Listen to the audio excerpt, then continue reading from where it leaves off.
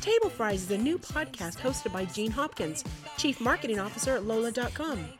Jean has built and led marketing teams, authored top-selling marketing materials, and served on advisory boards all around Greater Boston.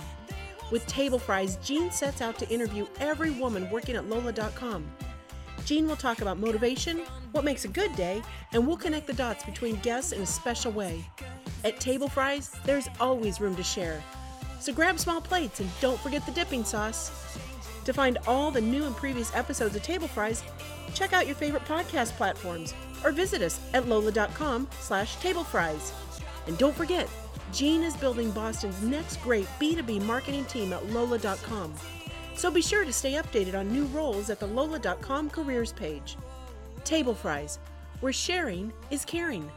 Hey Rachel, thank you so much for joining us today at Table Fries. It's really exciting to have you. Yeah, so glad to be here. It's awesome. It's going to be so much fun. So as you know, Table Fries is for the women of Lola.com. I'm trying to interview every single woman here as part of Table Fries because we like to share. Yeah, love fries. Garlic Parmesan. Garlic Parmesan, okay. In particular. That is pretty good. I remember, and I'm having a hard time remembering it, in California, the boardwalk outside of Santa Cruz, and we were living there in California, the 100th anniversary of the Santa Cruz boardwalk. Oh, cool. And they had the best garlic fries. Oh, nice. Because they make garlic, grow garlic in Gilroy. Oh, yeah. Gilroy is the garlic festival of the world, and they chop it up, and it was just fantastic. You can never get those. Yeah. When you're driving through Gilroy, you smell the garlic. In July and August. I remember working with a guy, because I worked in San Jose, and there was a guy that was allergic to garlic. And so he couldn't go outside. Oh my goodness. Can you imagine? And they had the garlic festival in July. They have garlic ice cream, garlic wine, garlic, everything garlic. Totally crazy. Because you're from California, so you know the drill. Yeah. And I was just thinking about the Santa Cruz boardwalk because the Giant Dipper is the all wooden roller coaster. It's like the oldest wooden roller coaster in the United States, I think. Yeah. It's terrifying. It is terrifying. I have a picture of myself. They take pictures, and I have a picture that they took, and I'm like screaming my brains out. Oh yeah. My daughters are like, wee, and I'm like, ah. Right. So anyway, why don't you tell me the story about how you decided to join Lola? You joined a few years ago. So how did that happen? I think relationships make the world go round. So when I was looking, it was pre-Lola, when it was still an incubator, like right before we had launched Lola. I'd gone to this mysterious website that basically, it was all black, right? This is like very much in line with an aesthetic that Paul would go for, our CTO, Paul. So I went on the website and it said, building the next best travel company. And I think everyone has a travel experience that they can relate to. So I said, I love travel. This is exciting. I want to go to a tech startup. I had previously been in the Army and just really wanted to have the opposite experience of the Army. So I said, what better than a tech startup? So how did you find that website? I mean, what were you trolling? Or what was going on there? Yeah, I think just these rabbit holes that you can go into. I think I started like Boston startups, and then somehow one site led me to this. And then I looked up on LinkedIn and I said, okay, it just said Blade was the name of the incubator. And I looked up Blade on LinkedIn and I saw that I was connected to Ellen Chisa, the first VP of product at Lola, through a West Point connection where I went to school. So I said, let me just reach out to Ellen and say, hey, I know that Ryan Chang, who you went to HPS with, can you meet for coffee? Because I'm interested in product management and I'm interested in this next best travel company. So I met Ellen for coffee. She said, hey Rachel, it's so great to meet you. We've just started this company. There are no product management roles, but we have travel agent roles open. Are you interested in applying for that? If so, I'd be happy to send your resume along to Stacy, who is hiring for this team. And kind of what was going through my mind was, okay, I'm getting out of the military. I could go into an operations role, but I really want to go into a tech startup. And I love this idea of working your way up from the bottom. I really value that in people because I think you get to see all levels of the business and you get to kind of come in and just show that you can work through it and work really hard. So it's not beneath you to be able to start in that kind of a role. And when you see, one of the things I like to look at when I hire people, do they have summer jobs? Yeah. Do they have summer jobs, and the people that have summer jobs, any kind of a summer job, they're not just lazing around, they're looking for the experience. So that's a good marker of people that are willing to do whatever it takes to be part of something big. Totally. And I think especially coming from the military, there was always this idea of you would never ask someone to do something that you wouldn't do. And I think customer support, this travel agent position was on the front lines, if you will. And I said, like, what better place to be than like understanding that connection to the customer and what is painful to them, what they're delighted by. So I ended up applying. Stacy and the rest of the team took a chance on me, even though I had no background in being a travel agent. And so really, I think what brought me was, one, the exciting opportunity of being part of a travel tech startup, but then really what was at its core was all the people I interviewed with. I just, in my gut, had this sense like these are good people, and it'd be really fun to work on this, building this next best travel company with these people. So took the chance and came over, and I mean, I guess 3.5 years later, here I am. Yeah. Yeah, and a leading product. Yeah, right, exactly. So, and you take that experience that you had on the front lines, because we morphed from a B2C to a B2B orientation, but you're always asking such great questions at the executive level and at the product marketing level, and we just did a voice of the customer. You're always looking for feedback to be able to help make the product better for our customers. Totally. And we were just talking to Chrissy today as well, and she was saying that the product has evolved so much in the past 6 months that it's constantly moving. And how do we look at the alignment between product and sales and marketing? And I feel that our organizationally, that we are moving very quickly, but we're able to stay keeping pace with you, which is you and your team are moving so fast that we want to make sure that we're capturing absolutely everything, and it's exciting. Yeah, it's totally exciting. Very exciting times. Yeah, every day. I mean, I'm totally proud of what the team has accomplished to this date. I think you almost forget, like you have amnesia of where the product was 6 months ago because I'm constantly looking to the future, but it's nice to kind of stop and pause and recognize all the hard work that the team has done to get us to this point now, but then at the same time, constantly looking to improve it beyond that. So just saying, let's keep going. Like, let's keep doing the hard work to make this product even better for our customers. So. In the Slack channel, Ship It, it's so exciting to be able to see like the small things that customers have asked for that we're able to deliver very quickly. Yeah. And it's so exciting. I know. I know. And I'm sure you hear it and see it every single day. That you're like, go, go, go. Oh yeah, I love moving fast. Yes, it's a lot of fun to be in a startup. So is there a single word that you might say that describes you? It's technically a hyphenated word, but I would say hardworking. Hardworking. That's something. How would you define that? What does that mean to you? I think it's always doing the right thing over the easy thing in a lot of ways. To me, that's how I think about it. There's opportunities to cut corners, but what I found is that just being disciplined and being hardworking, like not cutting those corners and doing the right thing over the easy thing, is really how I would describe being hardworking. Also, it's not, I think you have to be careful because you could work yourself into the ground. You could spend all your time at Lola. You could work before you get here, you could work after you get here, and it's not because it's expected, it's just because if you have certain standards for yourself, then you want to achieve those things. But really what I look to do is to say, am I delivering, like, is my work delivering the biggest impact to my team and to our customers? And then when I'm doing that work, just making sure I'm not cutting corners, like doing it all the way through, like being very disciplined, being very intentional with what I'm trying to do and delivering it to the highest quality that I can. You work very hard at doing that. I mean, I didn't mean to use that work, and you do work making sure that people understand what you're trying to, and if you don't understand something, you don't simply nod your head.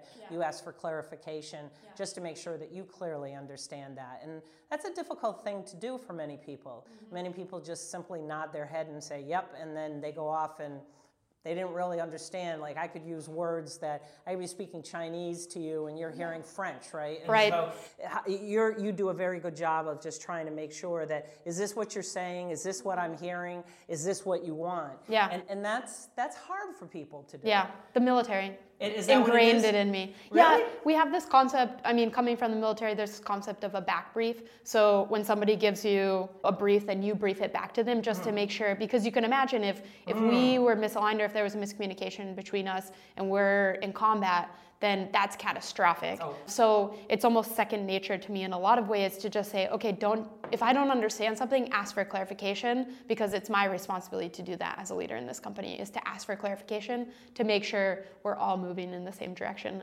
How can we teach people to do that? Because I think, as you pointed out, it's a leadership.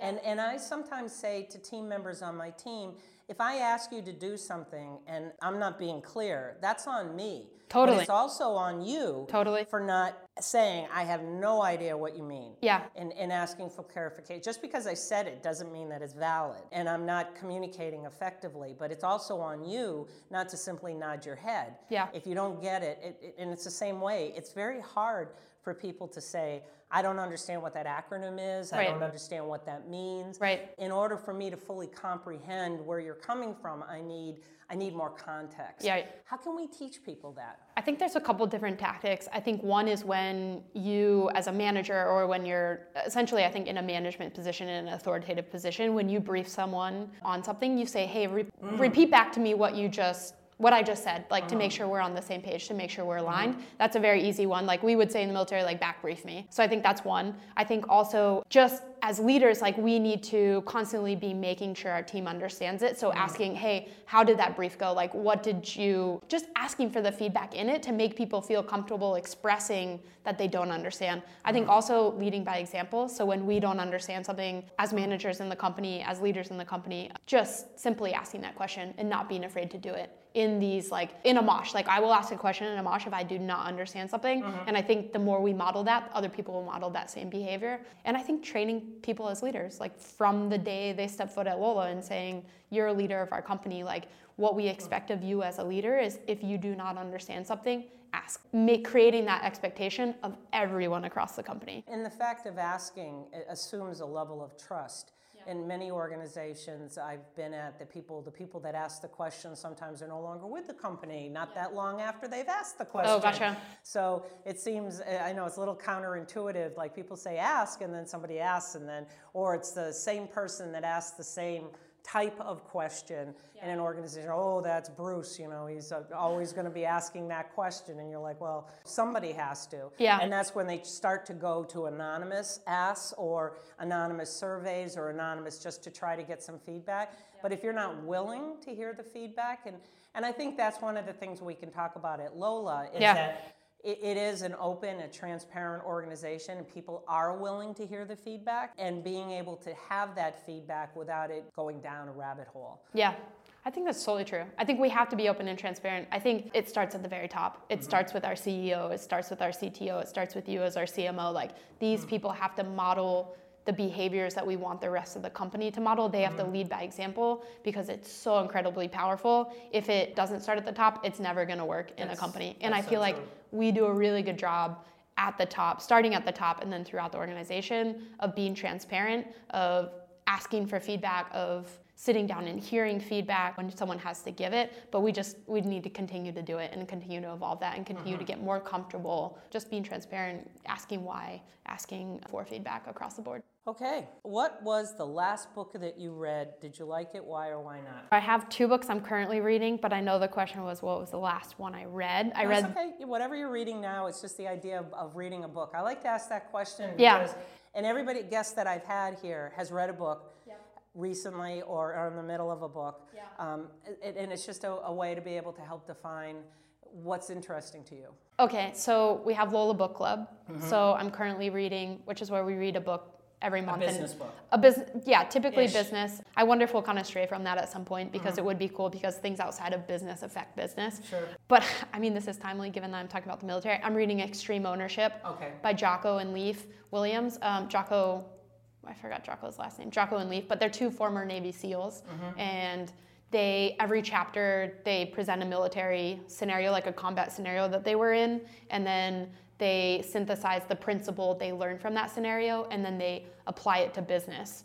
So it goes from like military to principle to business, which is really cool. And I've just found it's fun to be back in that world in terms of how they're speaking about things like close with and destroy the enemy, or like all these kind of phrases that I would hear all the time in the military. It's fun reading about those and then seeing what's kind of my transition, like going from the military to business. It's really cool to see them laying that out and being able to relate to both, actually, the military and the business side. So that's what I'm currently reading. It's good. Yeah. That's fantastic. When you go home at the end of the day, how do you know that you've had a good, doesn't have to be work related either. I mean, you can have good days. I follow your Instagram, and I always love seeing how happy you are. You're always so happy. I'm usually posting a picture of my Corgi Chihuahua there, sleeping, inevitably. At the end of the day, like, what I find a lot of satisfaction is, like, did I take care of my team? Like that, if I feel I didn't do everything I could have to taking care of our team and to, like, move our company forward, then that weighs on me a lot. But if I feel... Can you not sleep?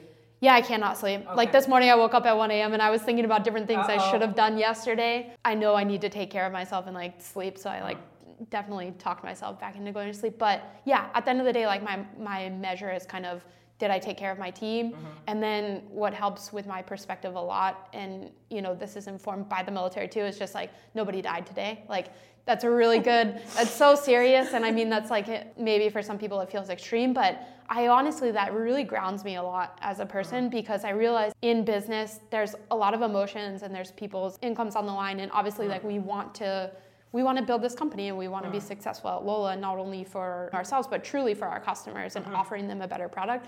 But it's also business. And, like, at the end of the day, we're all human, and, like, nobody died, and that's a really good thing. And that, like, helps make me feel a lot better kind of about where we're going, because I've got a good team. And did I take care of that team? Great, I did. Awesome. And nobody died, obviously. So it's a good day. Usually every day is pretty good for me, honestly. That's good. You just had a little bit of a wonky day yesterday, huh? Yeah, like, in terms of severity, like, yesterday was not a bad day. It's just there was things I wish I had, like, remembered to do to take care of my team. Can't remember to do everything, right? No, definitely not. Try. I mean, I use Keep all the time and make notes to myself all the time just to try to remember the various things that you have to do, and you still don't remember everything. Yeah. What's the one piece of advice you'd give to your 18-year-old self? I think if I could go back in time and give it would just say constantly be learning, like, constantly be hungry and learning. And you're not perfect, so continually improve yourself through learning is what I would say. Oh, that's good. That's great. What was your worst job? What was the worst job you ever had, and why?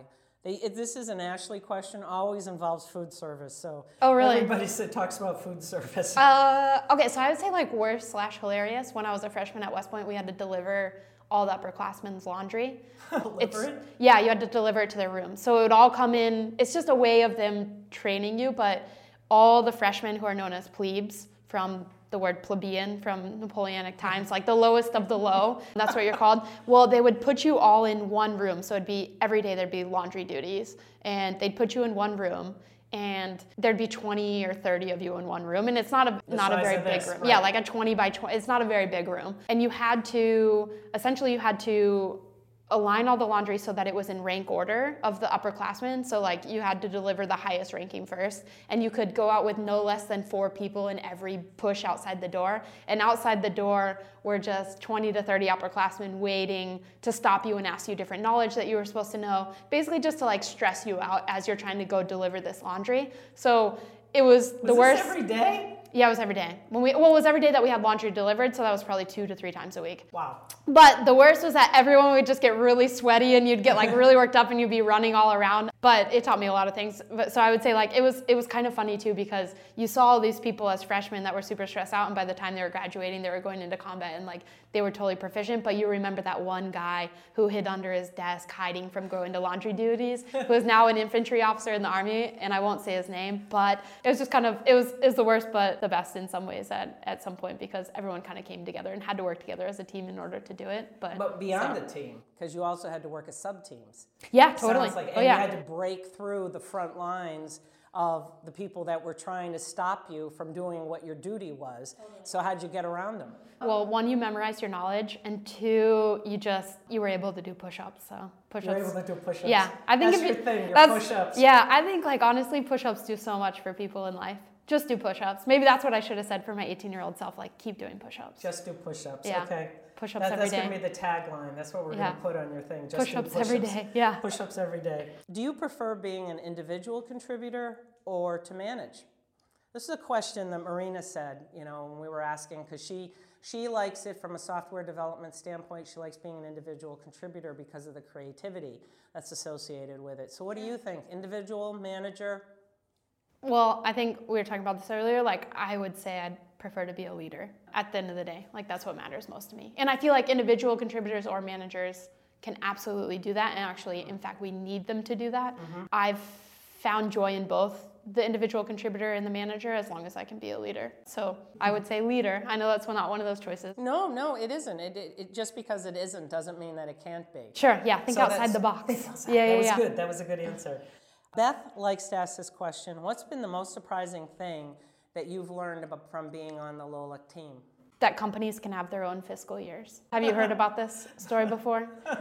I thought that all companies had to follow the same fiscal year where it ended in September and started in October. Because of government. Because the government funding. And Stacy had said to me early on in my Lola career, she said, Rachel, you can set your own calendar. You can set your own fiscal year as a company. I said, no, Stacy, I'm pretty sure that's not true.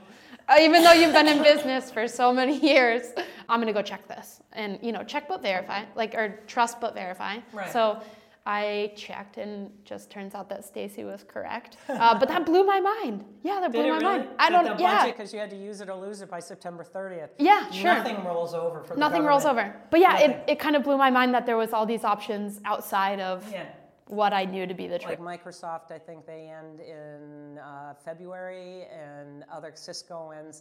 They all some end in November. They pick their own. Vast majority are calendar. Sure. But I think some of these software companies have moved to a different fiscal calendar, so they're not relying on the December sales to make their years. That makes sense. Yeah. So they move it a month. They move it a month back or forward or something in order to kind of adjust it. So people that haven't used budget or they're still getting sales, because January can be a very, very big month for many companies because budget has become available for other ones, and they may be out of budget in December. There's not a lot of companies in December that have leftover budget. No, right, sure. So I like to tell, my wife is at Harvard Business School right now, and there's a couple of Army officers that typically go to it every year, and I like to tell the ones that are my friends, hey, just so you know, if they're coming straight from the military, just so you know before you start at HBS, companies can set their own fiscal years. That's too funny. And the reactions I get are no way. Everyone has the same reaction coming from the military, unless they were in finance in the military, but everyone is in disbelief that companies can set their... Because it really is, I've sold to the government in many different software companies, and typically September is a very big month when you sell to the government. Yeah. And it's, you're always looking for those deals because they got to use it or lose it. There's just nothing carries over. And how was that ingrained in you in the Army? I mean, if you needed anything, you had to wait until October 1 in order to order it? Or? Yeah, sometimes you had... If you were funded. Yeah, it was usually hurry up and spend all your money by the end of September to get the supplies that you need for the next year, or just make do with what you have until we have new funds available. So sometimes... That's what you lived on, September 30th. Yeah, so you really had to be disciplined, and you really had to be thoughtful, especially in resourcing for training, mostly for training, because of all the supplies you needed for it. But yeah, I don't know. I think there's just these things that when you go into the military at a young age and that's all you know, that you wake up at 27 or 28 and you think that everybody has the same fiscal year, but they don't. There you go. So that's the most surprising thing that you learned. You learned it from Stacy. So Lola values: Lola Pack, customer core, wicked loving, humble learner. Which is your favorite? Oh, I love them all. They're all really good. They are. Yeah.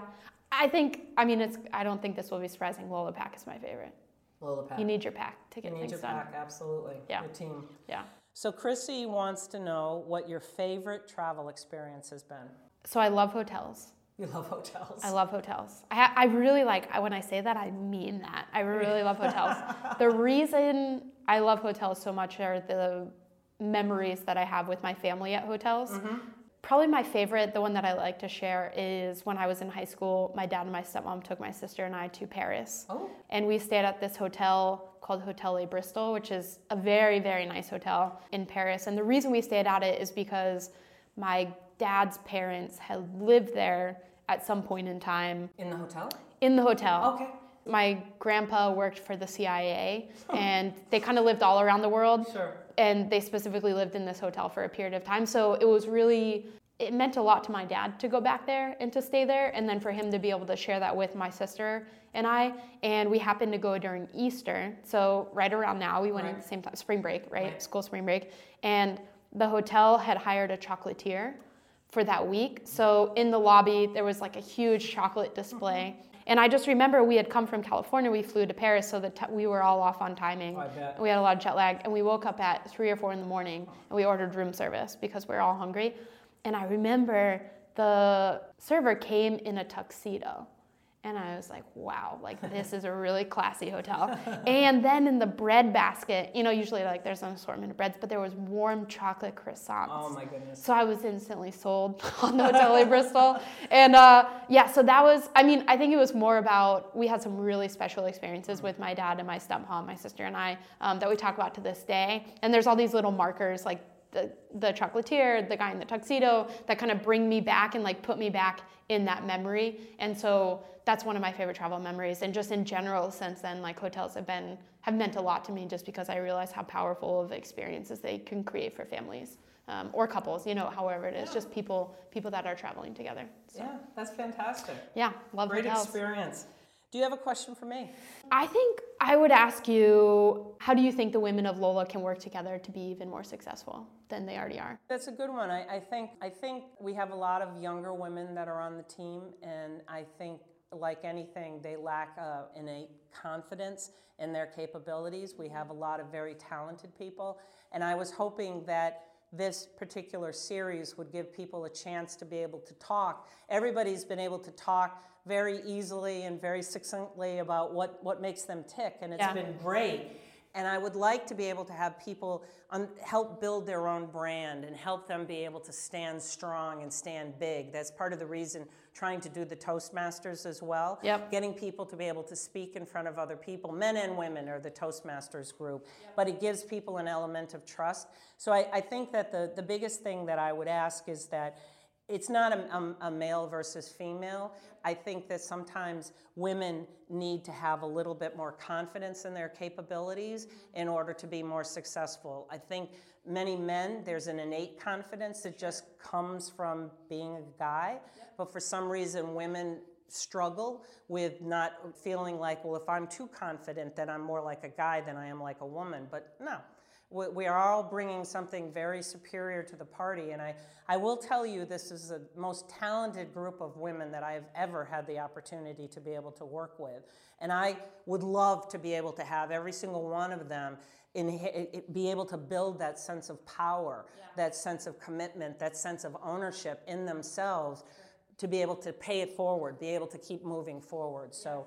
That's what I would say. Yeah. I think the one thing that really stood out was this idea of you don't have to act like somebody else. Right. I think authentic, like people being authentic and being their true selves is so incredibly powerful. Mm-hmm. And the more we can make people feel that they can do that and that they can feel comfortable in that, is that you can look for inspiration across different leaders, but the most powerful form of you as a leader will be your authentic self. So being an authentic leader in that is, and I think this absolutely does it, because they're telling stories about themselves. And they're all great stories, and they're all different. Yeah, totally. So That's amazing. Awesome. Well, thank you so much for doing this. That's awesome. Thank you, Rachel, for coming here today and being on Table Fries. Yeah. I appreciate it. Garlic parm, don't forget. Awesome. You've been listening to Table Fries with host Jean Hopkins from Lola.com on the Funnel Radio Network. Be sure to subscribe on TableFries.com. Table Fries is brought to you by Lola.com. Super simple corporate travel software from the travel innovators who brought you Kayak. Whether you want better visibility into travel spend, help managing your corporate travel program, or 24/7 human-powered support while you're on the road, Lola.com is the perfect solution. Lola.com, a better way to travel for business.